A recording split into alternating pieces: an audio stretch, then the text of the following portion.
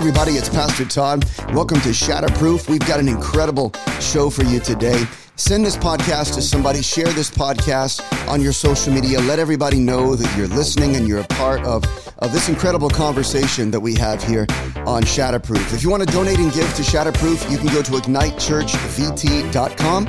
You can download our app in your app store and search for Ignite Church VT, and you can sow into this podcast and let us know how much this podcast is blessing you and encouraging you. Share this podcast.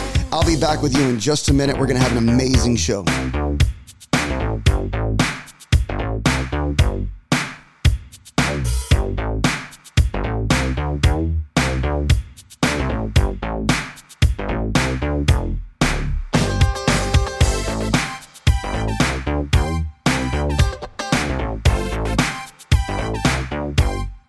So this week I got some emails from an individual who has been attending some of the political events that we've been hosting and holding at our church here in Williston, Vermont. And as one of the only churches that were even having the political discussion about what was taking place throughout the nation, throughout the region, and specifically our state of Vermont, it's interesting that people can still attack you, people can still come after you, even though you're supposed to be on the same side. They choose to find certain things about your church or your ministry, how you speak, what you say, what's going on within the fabric of your church, and they don't even attend. They have nothing to do with your church, but they have an opinion. And it's amazing. I got this email the other day from an individual who was saying, who was in an email thread. And he said, can't we find a different church that's far more pleasant than the glaring lights of Ignite Church? And then in a separate email further down, he said, again, the ambiance of another church far exceeds the gaudy glare of Ignite Church. God forbid we have lights. God forbid we have a modern staging. And this is what is amazing to me. You know, when we moved here at the end of 2016 from Orlando, Florida, there's quite a difference in culture. There's quite a difference in the geographical separation between the North and the South. As small as that may be, mile-wise, it's drastically different. Generationally, culturally. And as we begin to see a lot of this stuff begin to play out when we got here, we begin to realize that there is a massive spirit of religion that seems to permeate and plague this region. And when we got here, let me just tell you a little bit about what the facility looked like. When we got here, now remember, this is the church that I grew up at as a child. I watched this building, this facility be built in 1987. And I remember watching the foundation laid. I remember watching the trees go down and the foundation laid, the structure begin to be put up, and watch the roof go on, watch the carpet go in, watch the drywall go up, watch the painting happen. I remember all of that stuff as a child. And so coming back to this area at the end of 2016, when I walked in the building, I was just shocked. I was shocked at the cracks in the drywall that had remained unrepaired. I was shocked at the color of the facility. In other words, the color scheme was outdated. It literally looked like 1982. Right when, the building was built in 87, but it looked like the mid 80s, color-wise. I mean, there were burgundies and yellows and greens. And if you were born in the 70s and you grew up in the 80s, you know the color scheme that I'm talking about, the mauves and the yellows and the pinks and the rose colors. And it was all over the building. And the brown carpet, looked like it was from 1976. And it was just amazing to me, just visually, to see how dated the facility was. So when we became senior pastors and we took that mantle a year later, we began to make some of these structural changes. And one of the first things we did was we started to paint, and we began painting neutral colors that were relevant just 4 years ago. Neutral colors that you can add splashes of colors here and splashes of color there, and it all fit and work together. Let me tell you something. The paint on the wall can divide people like you would not believe. If you've never been a part of a ministry to where you've had to sit and make decisions about paint colors, let me educate you and let you know that paint will drive people out of a church. And it was amazing to me. There was an older couple that said, Pastor, we need to talk to you. And we went to the conference room and we sat down and the gentleman began to cry. And I said to him, what's going on? What's bothering you? He said, I cannot believe that you're destroying the legacy of this church. And I said, what do you mean I'm destroying the legacy of the church? I grew up here. My parents built this building. My family, my parents invested 27 years into this ministry. My family's been here and I've been back from time to time. And I love this area. I love this region. I love this ministry. Why do you think I'm trying to destroy the legacy and the history of this church? He said, I cannot believe you've covered up these colors and you've painted the walls. And I looked at him and I said, surely you cannot be referencing the legacy of a ministry based on the color of the walls. And he looked at me and he said, not only am I upset about the fact that you've covered up the walls and you've painted the walls, but you changed the carpet. You didn't give us a chance or the ability to vote on the kind of carpet we were going to have. And I had to remind him, we're not a voting church. That's the Baptist church down the street you're thinking of. We don't vote in our church. And I had to look at him and say, sir, those are decisions that I made as the senior pastor of this church. And I'm sorry that if you think seeing half-inch gaps between the seams of the carpet and you can see the concrete beneath the carpet, the green carpet, mind you, the teal carpet with the darker teal areas where the aisles would be put. So you've got green carpet, then you've got darker green where the aisles were. And in between those, you've got gaps where you can see the cement and the concrete and the glue to the carpet below that. But let's leave that. Let's leave that. And just forget about the fact that we need new carpet, we need a new design. So that made people leave. People were upset that I put in modern carpet. People were furious. I'm talking the generation of 70s and 80s something. We're absolutely furious that I redid the staging, that I got rid of the steps all around the stage and I closed off the front of the stage and put steps on the side to where you could get onto the stage to where children couldn't run up there and get all over the stage and get into the cabling and the instruments and climb around and do all that stuff. You close that off, you make a modern stage design and people freak out and they leave. They turn around and say that I don't care about the future of the church. I don't care about the legacy of the ministry. You see, these are people who are operating out of a religious spirit. They're operating from a place that remains visual.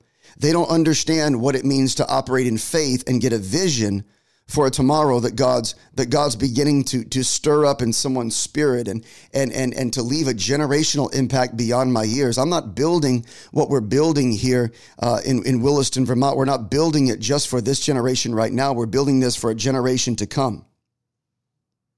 So I responded to this gentleman who just seemed to go on a lovely attack of our lighting, like we really care about his outside opinion. But he began to degrade myself and degrade others who were on that email chain that were saying, thank you to Pastor Todd and Ignite Church for all that you've done over the past couple of years, making sure that freedom is remaining intact and fighting against the tyranny and fighting against the government overreach and bringing in voices from around the nation to make sure that we stand together, unified in freedom. Forget that. We hate your lights. We can't come back to another event you host because you have lights, and that ambiance is not fitting for that kind of environment. So I responded to him, and I told him that if he believes that ambiance and the lighting determines a move of God, then he has absolutely no idea how the Holy Spirit works. And I reminded him that the judgmental religious spirit and attitude that he carries is the very reason the millennial generation ran out the back door of churches. That judgmental attitude that he carries is the very reason millennials said we want nothing to do with church. And I reminded him of that. And he responded with saying to me, maybe you should get some mirrors and look at yourself. I mean, these guys don't even see it.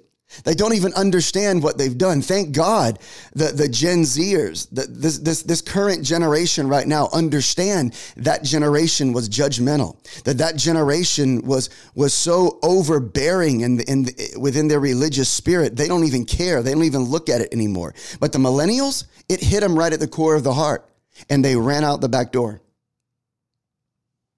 So when you look at how all of this plays out, it all goes back to a lack of faith in believing that what changes God implements through different voices. Could you imagine this generation that I'm talking of right now that have been so religious and so overbearing? Could you imagine what they would have said to Joshua?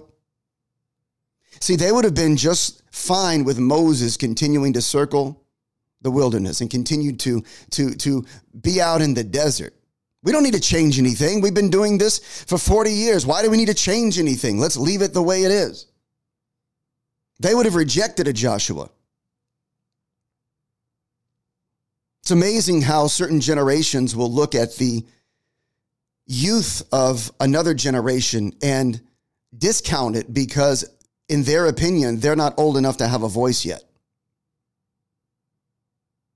You know, it's amazing. And I believe that that generation should really take a look at how they are nurturing and establishing credibility in the eyes of the Gen Z, of the Gen Zers.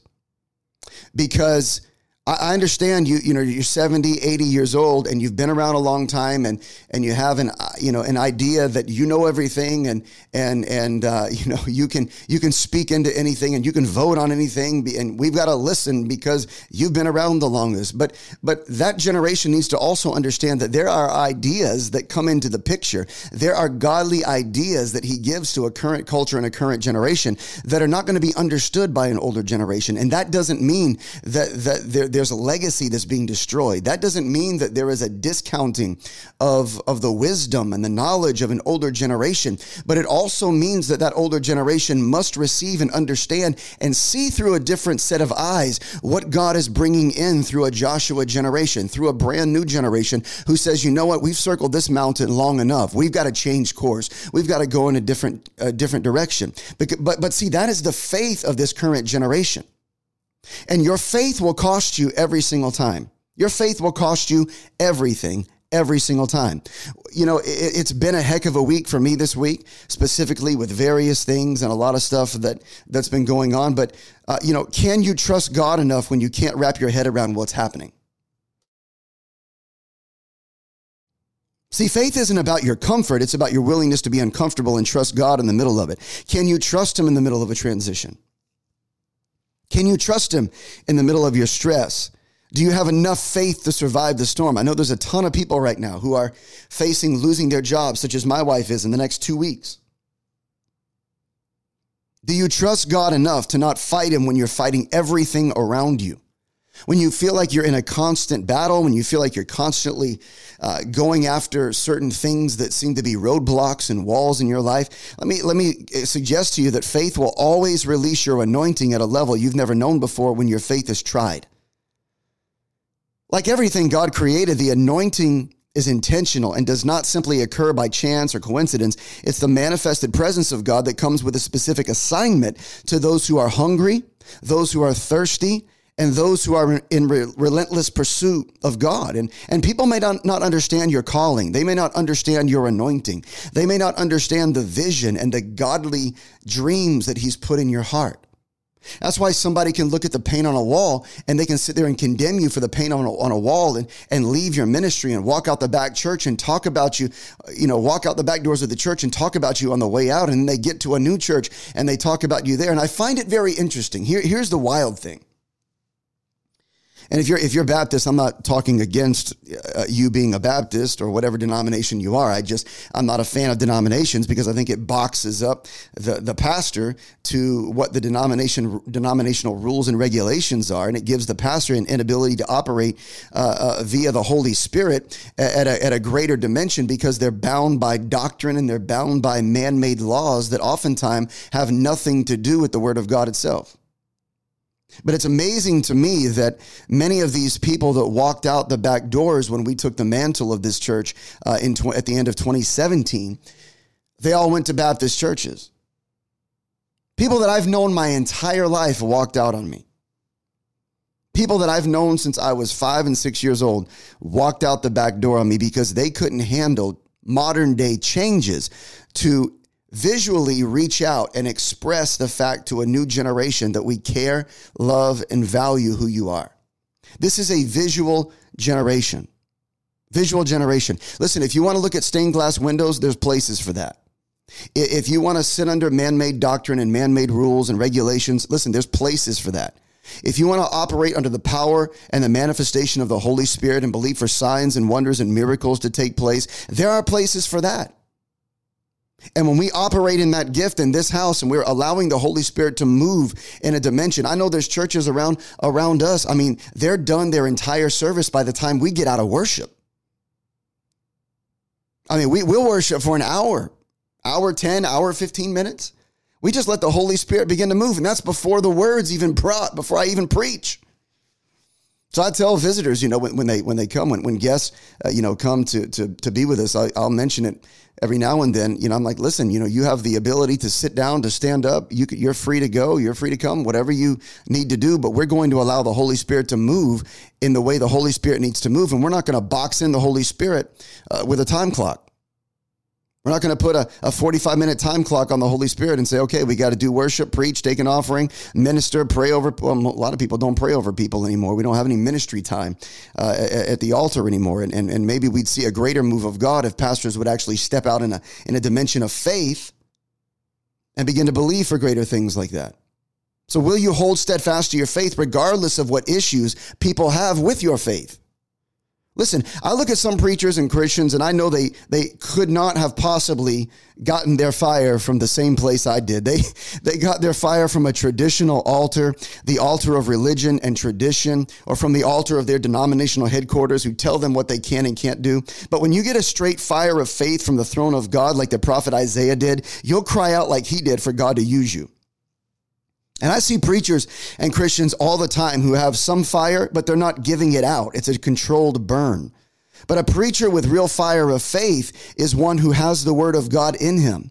And they themselves will set themselves on fire and people will show up and watch them burn because of the passion for the Holy Spirit and the passion for the mantle of heaven. Because when you get around fire, you catch fire too. And there will always be people around you that don't have the faith that you do, but that's okay. They're in process. Let God deal with them. Some may even show up intentionally to throw wet blankets on your fire. But God will always set your service on fire anyway, just because of you. God will set that atmosphere on fire because of your faith. Don't ever let the people around you dictate the amount of fire that's in you. God gave you that faith. God gave you that vision. God gave you that passion and that fire. And it's time to elevate and activate your faith to a brand new dimension. And I believe that as we're in this season of turmoil right now, it's amazing that governors are pinning all kinds of mandates and using all kinds of situations to pin people against one another. And it's playing out in local church contexts as well. We've got all here in Vermont, we've got all the municipalities now voting on all these mask mandates because we have a rhino governor who is too weak and too lackluster in his speech to be able to communicate effectively that he disagrees with a mask mandate. So he says, I'm not going to do a statewide mask mandate again. Like a mandate is some law anyway. Listen, if you've got mandates, press against them. If you've got grocery stores and malls and public places that are saying, it's a citywide mandate, that you must wear a mask, walk in there without a mask, make them call the police on you, make them hold the law to what they're saying to you. There is no law. It's a mandate. They can't even enforce the thing. All they can do is tell you got to leave. They can't arrest you for that. This isn't Australia. This isn't Austria. This isn't New Zealand. We got all these mandates that are being used to pin each other against, pin one another against each other. So we got our Vermont governor, Phil Scott, here, who's a complete total rhino.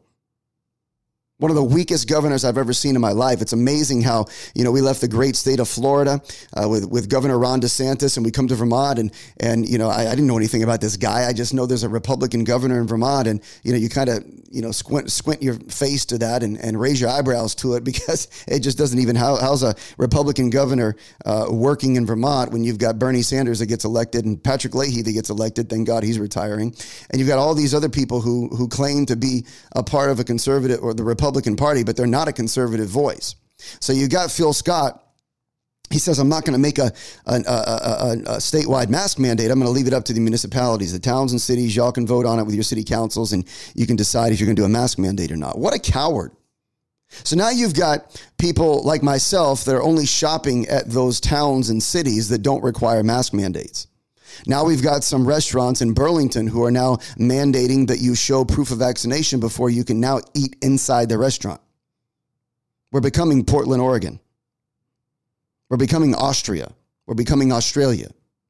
And now the virtue signaling is such where if you don't agree with that, then you're the one making everybody sick. But wait a minute, you got vaccinated, you're double vaccinated, you're triple vaccinated, you should be protected. You shouldn't have to worry about me, right? The vaccine is to protect you. The vaccine is supposed to be able to reduce any symptoms that you may get. Yet the majority of people that are sitting in our hospitals here in Burlington, Vermont, they're all vaccinated and they're sick. They got COVID. Most of the people that I know that don't have COVID are not vaccinated. And if you're vaccinated, I'm not saying anything against you. You want to talk about science? Let's look at the science. The majority of people that are vaccinated right now are sick. They're the ones in the hospital. But the media will try telling you that it's the unvaccinated. Look at the records. Look it up. You can't trust VAERS report anyway. You can't trust any of the data that comes out of these places anyway. It's all skewed. It's like one person gets COVID 5 times and it's 5 different cases when it's really one person. I mean, they skew all the numbers. They do everything that they can do to continue to push this narrative. Anybody who continues to think that this is about health at this point of the game, you've lost your mind. You've lost your way. I'm sorry. But you need to go back and look at the fact that all of us called this out 2 years ago. We said this was going to be a tool used for control. We said this was going to be a tool used for government overreach, for manipulation purposes. And that's exactly how it's playing out. There is a new world order that's trying to be established and released all across the globe. And people are sitting there denying it, calling everybody around them conspiracy theorists. Right. We said that it was eventually going to get to the point to where they were going to require people to show proof of vaccinations. Oh, you're just a conspiracy theorist, Pastor. Why would you say that? Well, here we are. We're always going to have mask mandates now that all this stuff passed and all of you went along with it. Oh, that's insane. We just got to get past a few months of this virus. And once we do, all these mask mandates will fall. We won't have to wear them anymore. Well, here we are. 2 years later, still having mask mandates issued.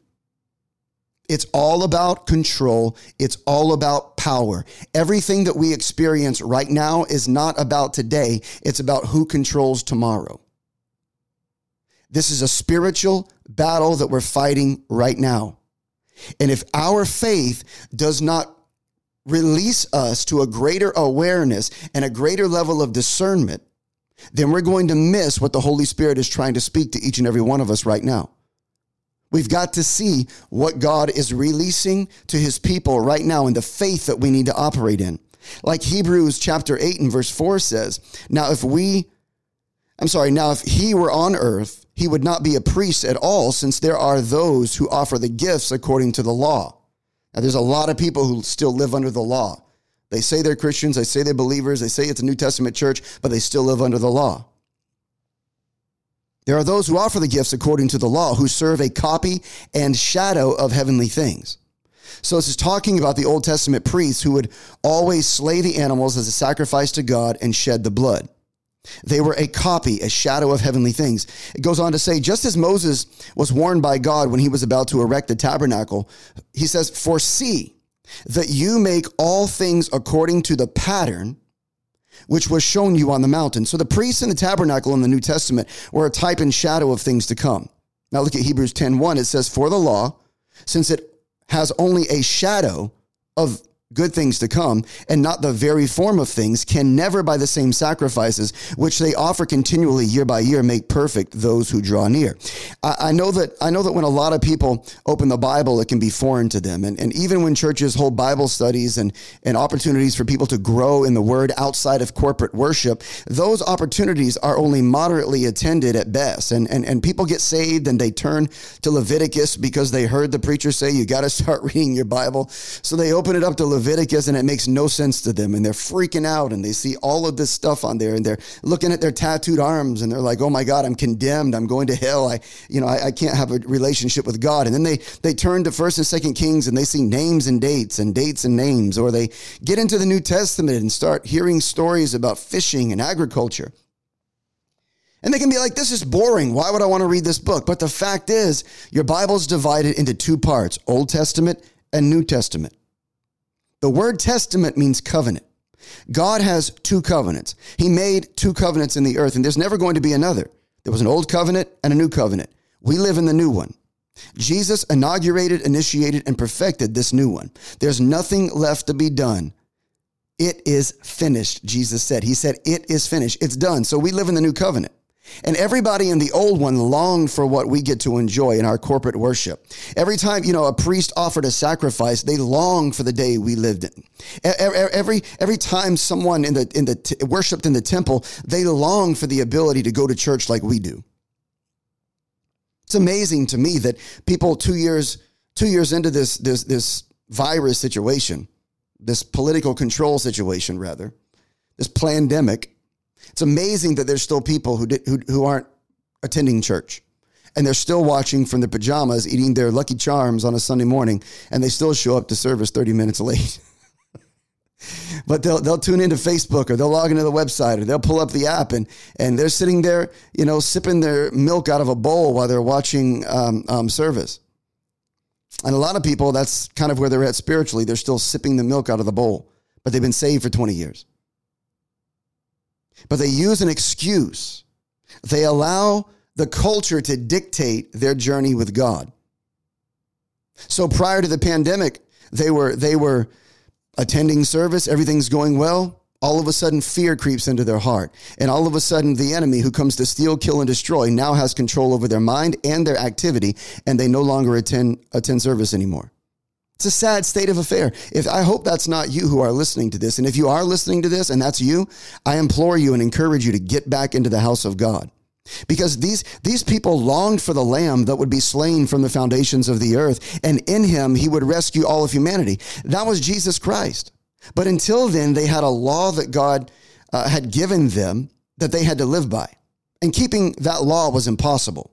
God initiated a covenant with Abraham, and out of Abraham came a nation called Israel. And Israel had 12 tribes, and God made a covenant with them. Because when he got them out of 450 years of slavery, understand they had no judicial system, no moral code. They had no understanding of right and wrong, nothing to live by. Imagine that. No church to go to, no commandments posted on the wall. They had nothing. God had to teach them from the ground up. So he gave them 10 commandments, and listen to this, 615 regulations. Now, the New Testament calls it the curse of the law. Well, what's the curse of the law? The curse is it's impossible to keep. The curse of the law is the fact that you get up every day and try to be good enough for God, because sin demanded a sacrifice. So God put in an animal sacrifice, the blood of pigeons and goats and doves and bulls and lambs and sheep, right? God put in a sacrificial shedding of blood to remove sin.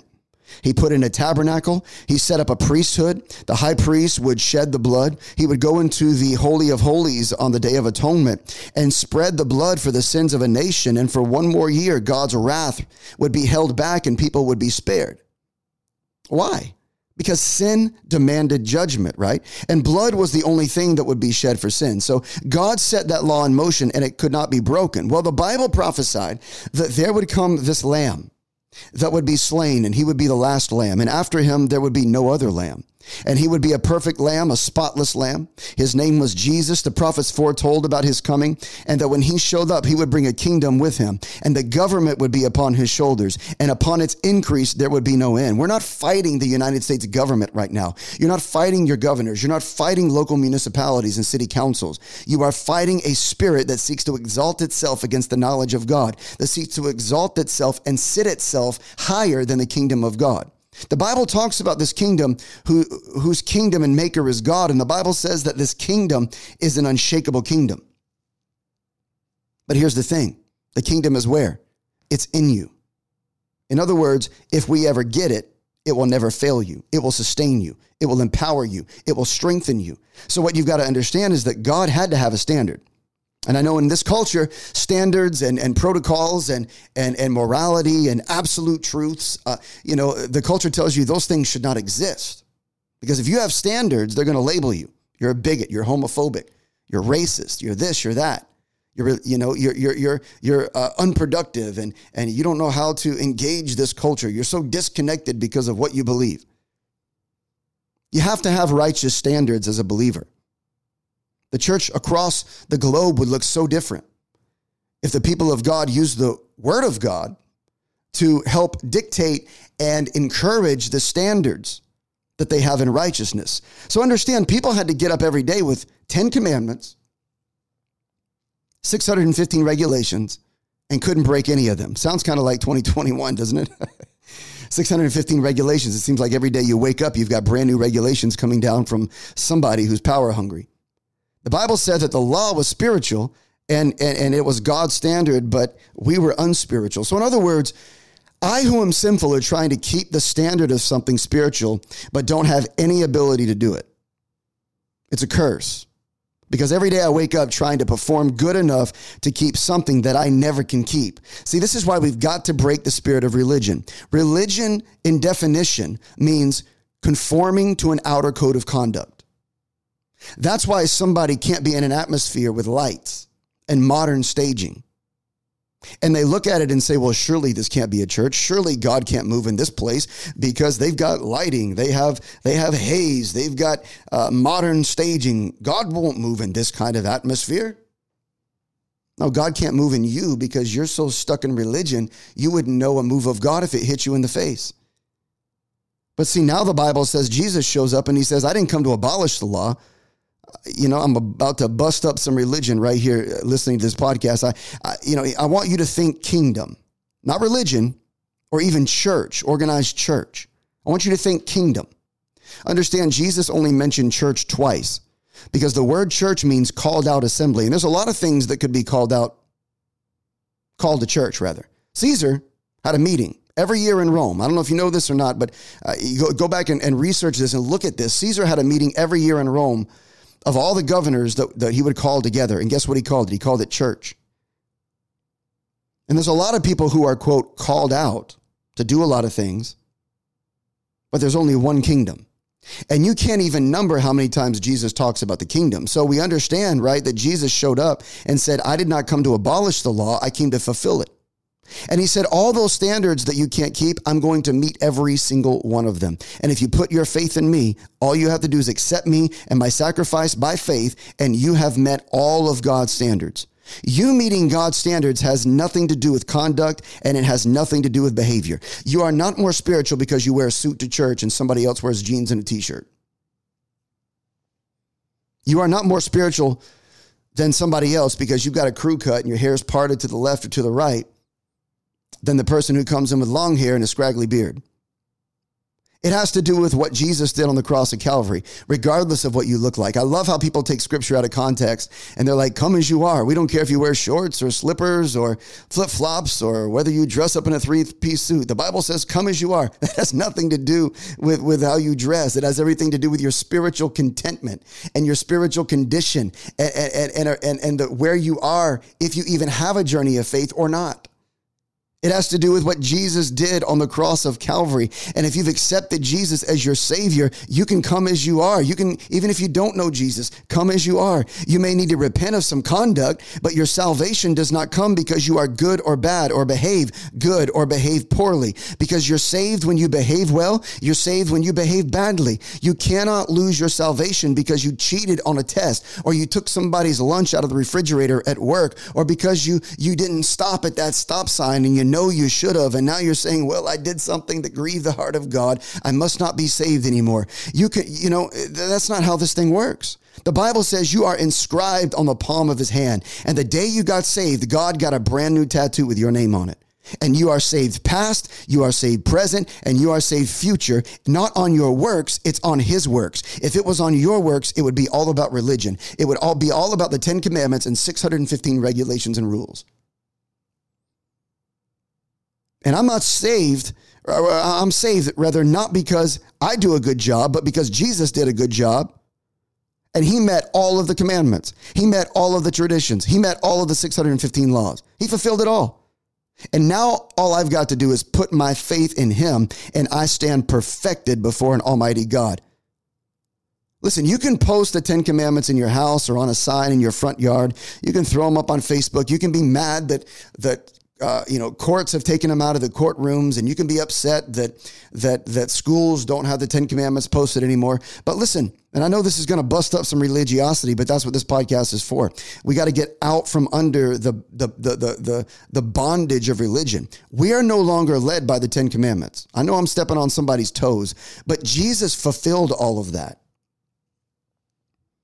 Well, Pastor, people say you shouldn't do anything on Sunday because that's the Sabbath. No, Jesus said, I'm the Lord of the Sabbath. You shouldn't be healing on the Sabbath. Jesus said, I can do anything I want to. I am the Sabbath. So the 10 commandments were a moral code that God gave Israel in the Old Testament that was fulfilled in Jesus. And if you accept Jesus, the moral code of God has been pleased in Jesus Christ. So when you repent, repentance is not to ensure you don't go to hell. Repentance is to ensure that you get your mind right to have the kingdom in the earth. So the Bible says repent for the kingdom is at hand, not repent so you don't go to hell. And there's so many people in churches across this globe that are walking in a spirit of religion that think that the paint on the wall has something to do with their spiritual journey of faith. The lights on a stage and lights on a platform and the modernization of buildings have anything to do with somebody's journey of faith. Let's be real. I just want it to look good. I want it to look modern. I want it to look like the current culture, that we care about the current culture, and that we're not a dated facility with mold underneath toilets that have been leaking and the floors rotting. You know, when I got here, I did a thorough walkthrough of the building, and I found all of that stuff. And it made me look at the previous generation and say, y'all didn't even care about the investment, the financial investment that was made over 30 years ago into building this thing, that you're so disconnected from what's happening in the building because you're so stuck in a spirit of religion and conformity and making sure people are in and out in 45 minutes every single week that you wouldn't know a move of God if it showed up and slapped you across the face. You can't even tell that there's water leaking into the floor, rotting out the floor and creating mold. And we had to rip up the floors. We had to replace all the toilets. We had to replace drywall. And it was shocking to me that people could sit there and say to me that I didn't care about the legacy of a ministry because I painted some walls. Well, let's talk about the physical structure. And I would take people around and show them, you're talking about paint, but look at this, look at this, look at this, look at this. And when you get the kingdom, you're going to see the enemy under your feet, and you're going to see the stuff that's got you down today. You're going to be standing on it tomorrow. See, people may critique you. People may criticize you. People may do whatever they can do to try to get you to diminish and minimize the vision that God's given you for a specific thing. But you got to just pray and beseech heaven and say, God, bring your kingdom. Let your kingdom come. Let your will be done. Now, Hebrews said that's the old is a copy. It's a type and shadow. And many people live inside of rules and regulations. They live inside of that, not understanding that it's a type and shadow, a copy, a type, a shadow. So these are not the real thing. They are the results of a real thing. You can't have a copy unless you first had an original. You can't have a shadow unless you have an object. So the Bible says the tabernacle, the priests, the Old Testament, those are all types, shadows, and copies, pointing to what we live in today called the New Testament. Do you understand that everybody in all those pages of the Old Testament longed for what you experience in corporate worship today? They longed for a day they would not be burdened with a law that they couldn't keep. But it would all be summed up by putting your faith in a man named Jesus. They longed for this day. They prophesied about that day. And so you've got your types and your shadows. So I can get into, when I'm standing on the stage, I can get into the light. I can get into a specific place where the light hits my left hand, right? And I can hold my left hand out. And I can see on the carpet, and I can see on the podium. I can put it in a place where I can see all 5 of my fingers. But several years ago, I went paintballing with my kids, with my boys, and my daughters for my boy's birthday. And it was early spring, so there was still snow and mud on the ground a little bit, and it was really slippery. But here I am in my 40s, acting like I'm in my early 20s. And within the first 15 to 20 seconds of the first round, I slipped, and when I landed as in such a way on my thumb on my left hand where I tore my UCL, ripped it off the bone, ended up having to have surgery on that. And I've got a very faint scar that I'm the only one that can really see it. It's very faint. You've got to look at it the right way to see it. Surgeon did a great job. Still feels a little funky and still got some tingling in there after 2 years, but I hope one day it all goes back to normal, but I'm not so sure about it. I got to lay some hands and put some anointing oil on that thing and pray over that thing. But, I've got a scar on my thumb, and the shadow lets me see my 5 fingers, but the shadow does not show and reveal my scar. That's powerful. I'm going to say that again. The shadow lets me see my 5 fingers on my hand, but the shadow will not reveal my scar. In other words, the shadow shows me the broader picture, but it doesn't give me all the details. So when you open your Bible and read the Old Testament, it's not where you live, but it's pointing you to where you live. I'm helping you realize that this is how you have to read the Word of God. Everything in your Bible is built around typologies. They're shadows of what is to come. For instance, Moses, who's a type of Christ, he walks into Egypt, a type of sin and bondage, and confronts Pharaoh, a type of Satan, and he crushes Pharaoh and delivers people out of their bondage and from their sin.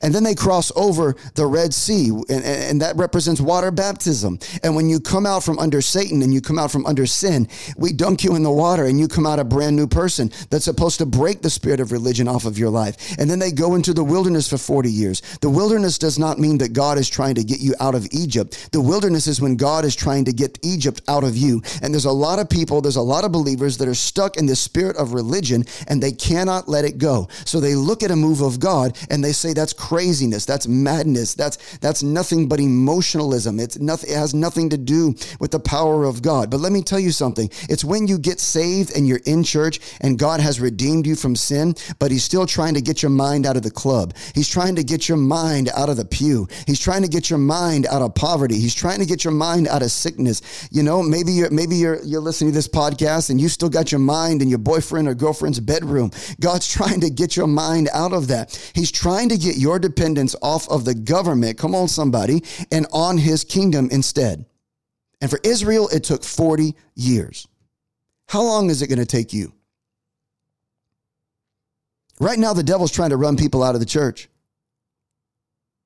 And he's trying to use accountability to the word as a divisive tool because God meant biblical accountability to be used to bring his kingdom. Why do people run from his word? Because they don't have enough spiritual awareness to believe they can actually obey him.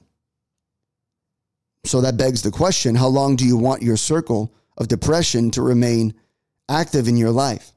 How long do you want to circle the way you were brought up? How long do you want to circle your victim mentality? How long do you want to circle your poverty mentality?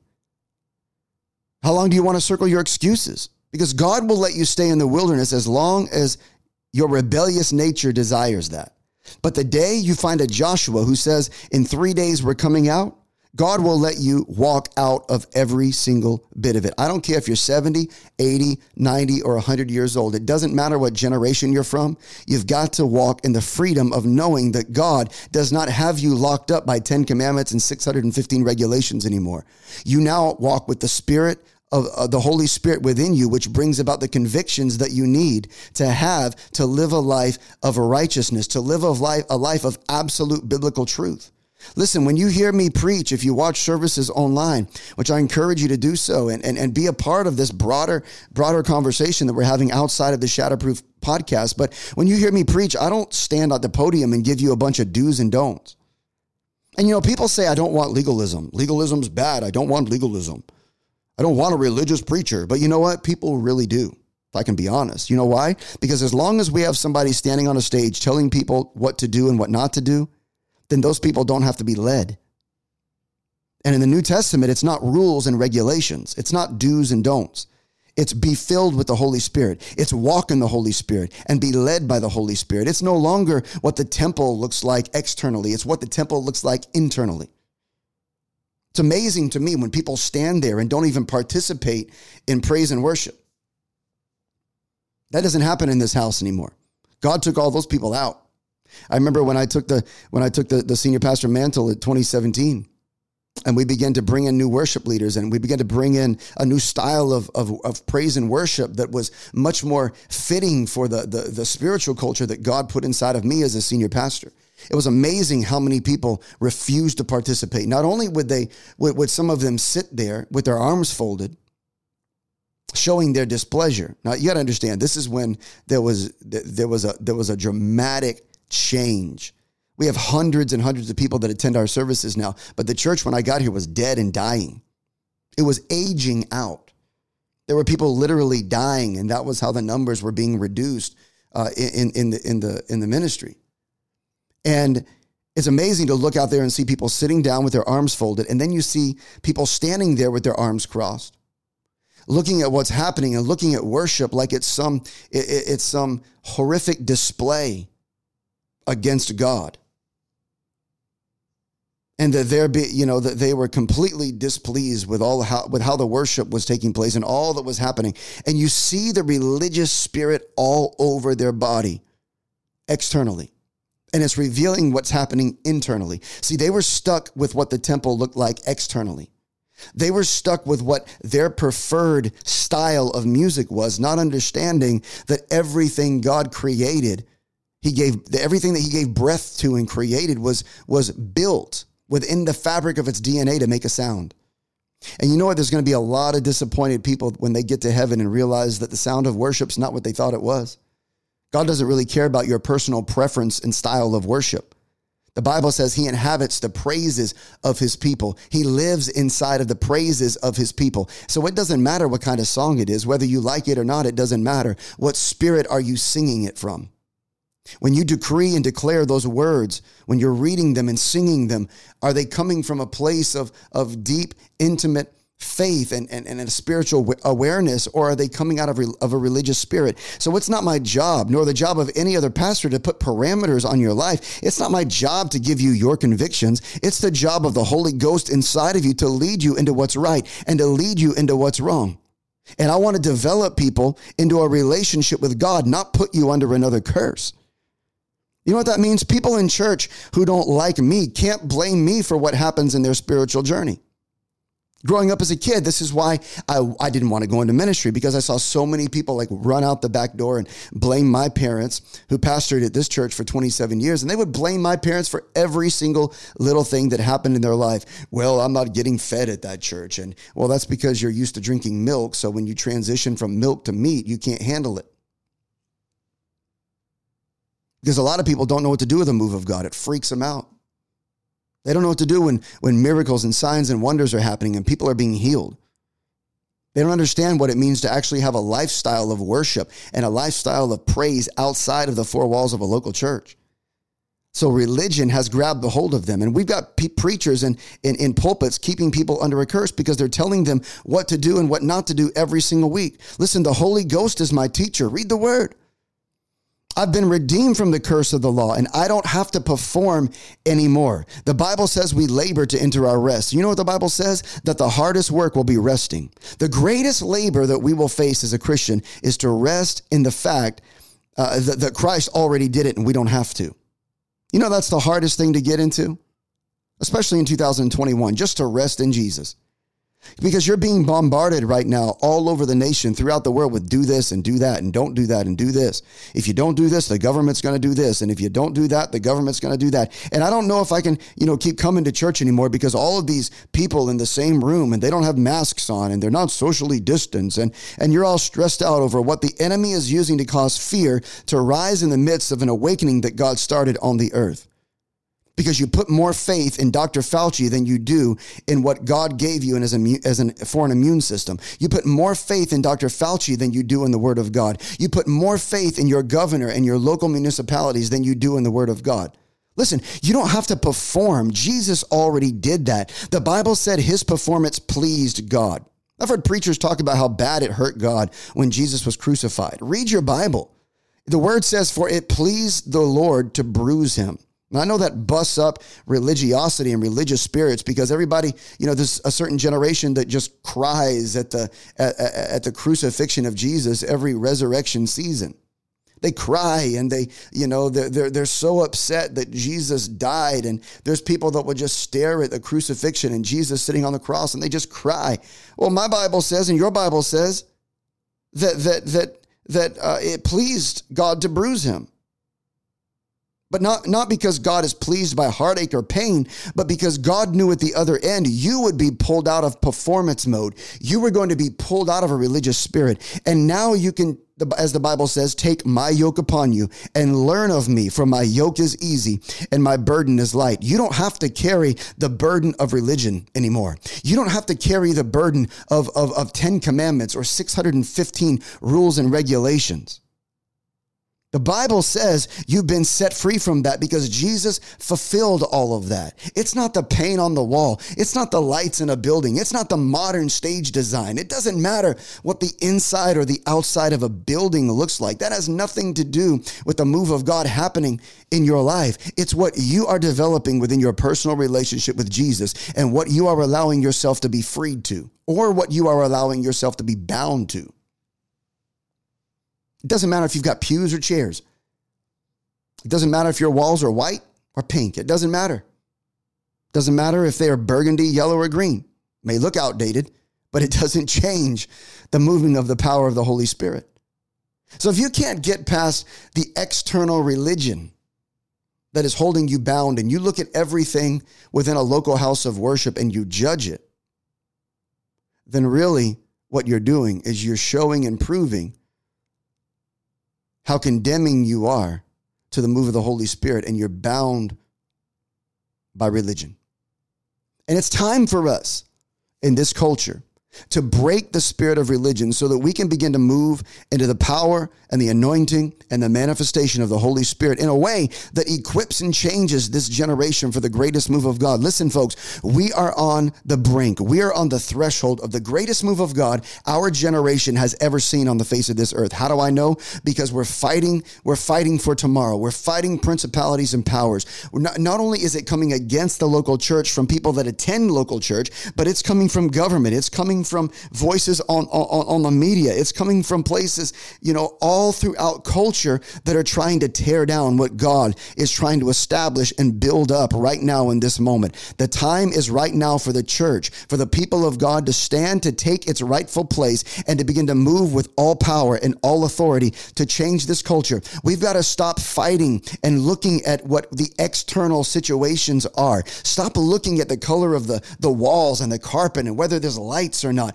Get free from that bondage. Get out from underneath the rules and the regulations of what religion binds you to and keeps you bound to, and be free by the power of the Holy Spirit, understanding that Jesus has already fulfilled the law. He's already fulfilled the regulations. He's already done that work, and you are free with all power and all authority to be used by the Holy Spirit to go and change this culture and begin to release the power of God in you to see heaven move in the earth. You and I are the vessels that God has called to be released into the earth. The time is right now. It's time to break that spirit of religion. It's time to break that spirit of bondage and be free to operate under the power and the discernment and the manifestation of the Holy Spirit will be released into your life and will change your tomorrow. The fight is over tomorrow. The fight is not over today. The fight is over who holds tomorrow. Listen, I love you.